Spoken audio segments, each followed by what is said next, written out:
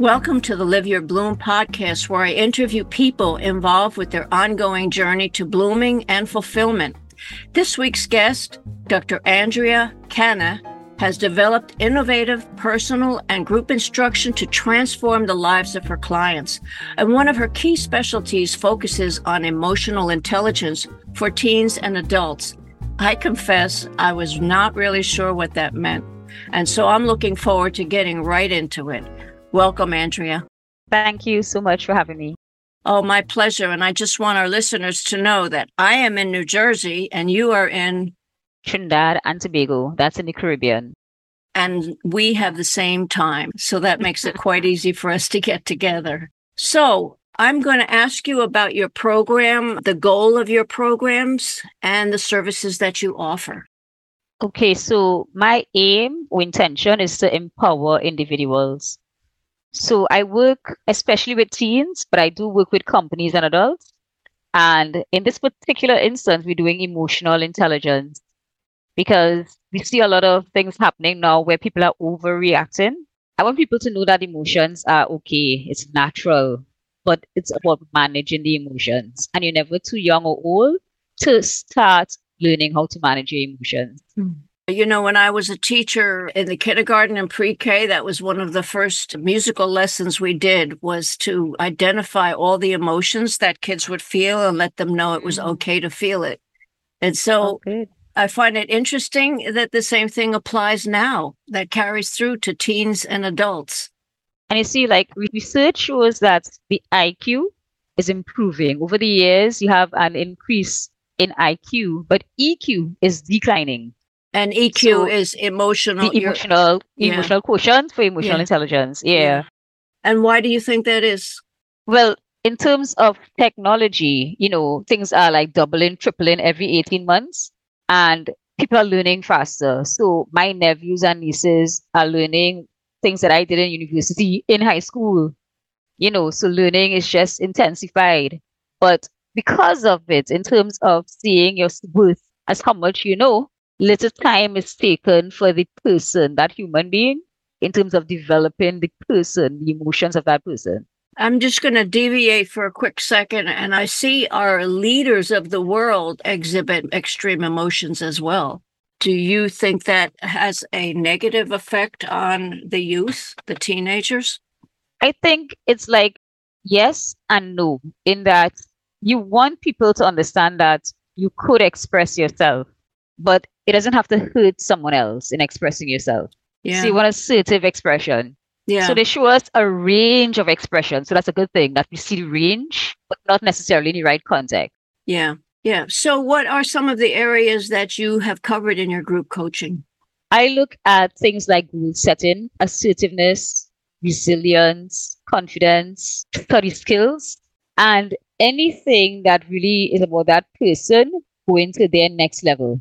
And that's what coaching is about, really, about taking an individual towards his or her dreams and desires. I have attended, and you know I have attended a number of your webinars, and I've always been impressed that there are a lot of teens that attend, and you give them workbooks and you get them to discuss and share. And I've always been impressed with how you interact with them, particularly one time you did one on fear. Remember that? Right. It ends up being real. Those questions were coming, boy. They were, you know, because that's such a common topic for teens to express. But actually, the adults, like I told you, I've always gotten something out of your webinars, always. So tell me something. What is the difference of coaching and therapy? So therapy is about dealing with a disorder, something like probably like a trauma or not that you experience. You know, counseling would help. With coaching, we don't deal with disorders. We take you to the next level so that you're encouraged to do coaching along with your therapy. Coaching, you might have, I have a cat. See that, right? Yes. I'm laughing right now because I think it's so funny, but I see what's going on. Yeah. Yeah. It's okay. Yeah. So in terms of coaching, it's not about getting rid of this disorder, but helping you work with it to go to the next level. What do you think is an ideal number for a group coaching project? In terms of weekly group coaching sessions, probably like 10 and less. So you could have different things, but like 10 and less would be ideal for that individual and attention, being able to discuss, be Yeah. able to ask questions. But I have seen people make more numbers work. So I wouldn't say that it's the only way that it could work, but Mm. that's what works to me. And so what type of results do you expect from your participants? So I've heard people actually comment on the teens, not just the teens themselves, in terms of confidence and behaviors that they don't normally do. So someone who is very shy, willing to just go up to someone and say hello. You know, the parents are amazed at the sort of results that they see. The students will tell you that they were there like that all the time. So, you know, they haven't changed. But their Yeah. teachers, their parents say that they act like leaders. So the confidence is up, the assertiveness, you know, and they're able to just have conversations that they couldn't have. Yeah. You know, we've been in groups together before, and I have observed that some people who have issues, like what you're talking about, who could be in their 50s, 60s, 70s, much older, will say, I felt like this when I was young. I felt like this as a teen. I felt like this as a 10-year-old. And they start going back and remembering. And boy, that's a long time to carry that around, isn't it? Yeah, yeah. You know, And yeah, and in coaching, we might discover it. We would talk about it, but then we might encourage you to go to therapy if it's something that really has you stuck. yeah, really has you stuck. Yeah, where you can't really move forward because, Right. you know, I was going to ask you something. I know that you wrote a book for children. You want to tell us about that book? Because I remember that. Yeah, it's about my cat. Well, she's the main character, Milky Wilkie. So it's a coaching book as well, in terms of like self-development for children. It looks at the idea of learning new things, sharing time with your friends, self-care. So little stories on scenarios that could impact, let's say, from 8 years old to adults, right? I thought that was fantastic to deal with those topics with children so young in such an appealing way. And I do remember the book was quite beautiful because of that. You love that emerald green color, and that was featured. Yes, Yeah. yes, yeah. Yeah. So tell me, like these areas, why are these topics so important? You spoke of doing workshops in resiliency, assertiveness training. Why are they important? I read about what is happening in the world. I ask the teens at like a webinar, like what are other topics they want to hear about. I speak to teachers in terms of some problems they encounter in their classroom. So the topics that I use are usually like hot topics, things that people experiencing, things that could help them with something that they're experiencing. So they might never say, I need emotional intelligence.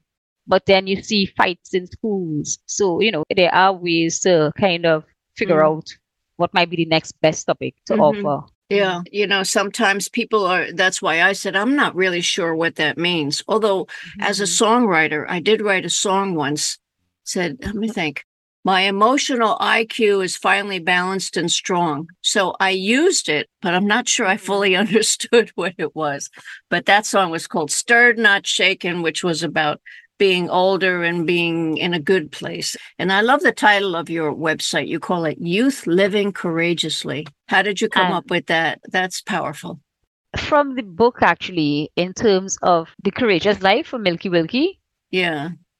So I had that thing, courage, on my mind. And I thought that like that was my first webinar. What is being courageous? And from there, I named the website after that first webinar and after the book. And since then, we've been looking at topics on leadership around courage, because leaders, we define leadership as creating a future that we want to see, a future that involves the people that are going to be impacted. And to do something like that is not going to be easy because you have to come out of your comfort zone.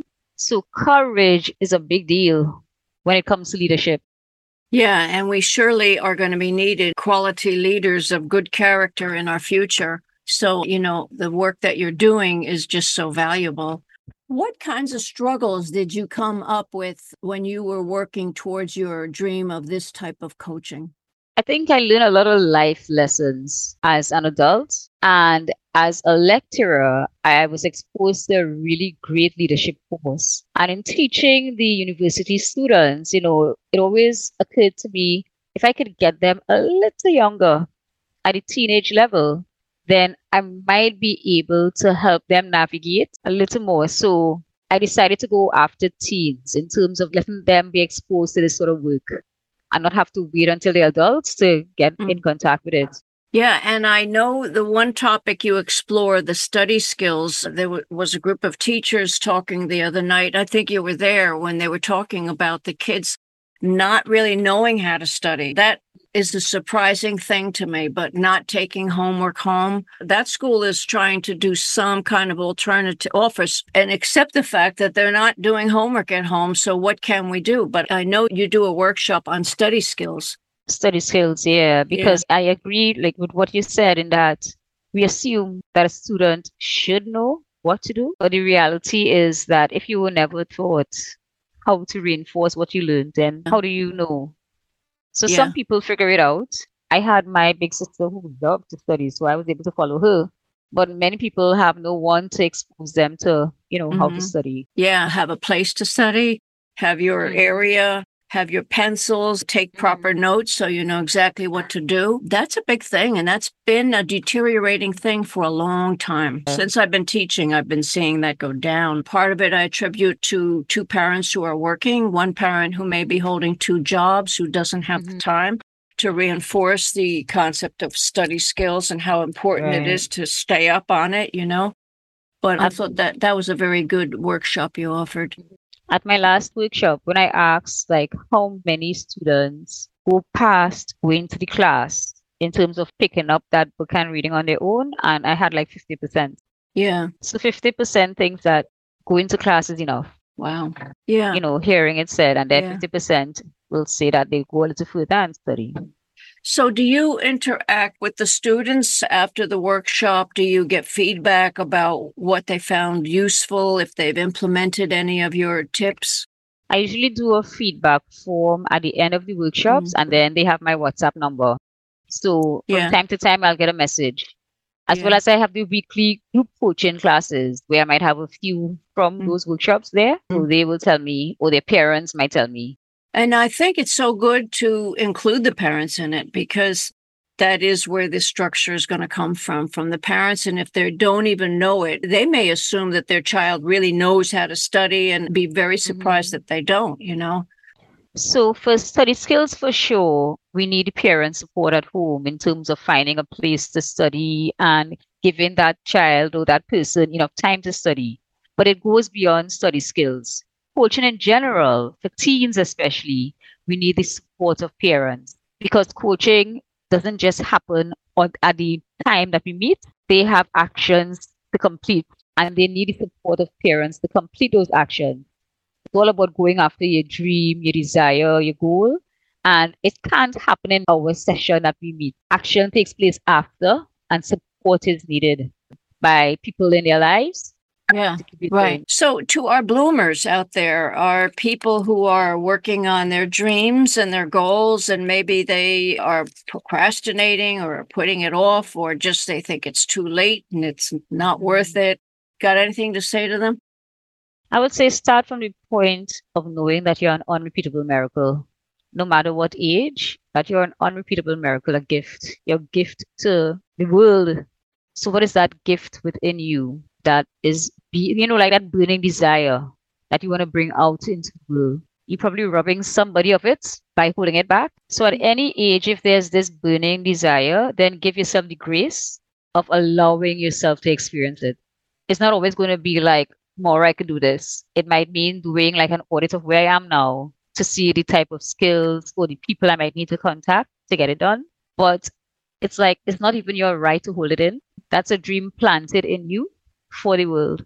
For the world. Yeah. Mm-hmm. And that's where we're going to leave this off. That's a perfect place to end. You are an repeatable miracle. I like that. I do hope you do publish that book one day, because that's a winner. Of course. Yeah, for sure. Yes.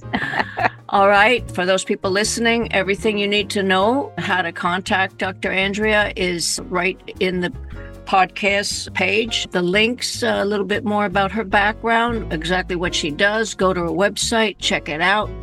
And thank you so much. This has been interesting. Thank you so much.